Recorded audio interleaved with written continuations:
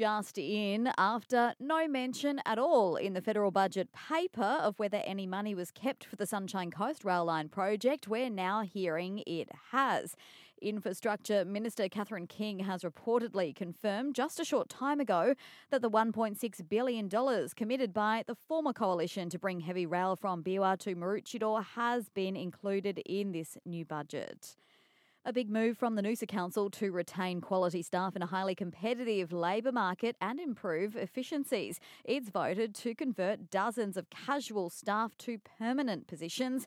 The council's also agreed to convert 20 casual spots to permanent roles in its facilities like the Aquatic Centre, the Leisure Centre and Noosa Community Sport.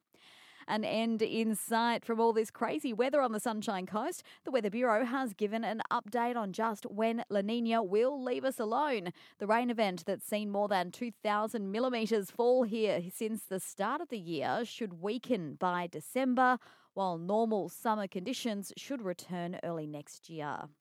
And the Sunshine Coast Aero Club has opened its doors to community flights. The registered charity provides free aircraft transport to those living in remote locations who require non-emergency medical treatment.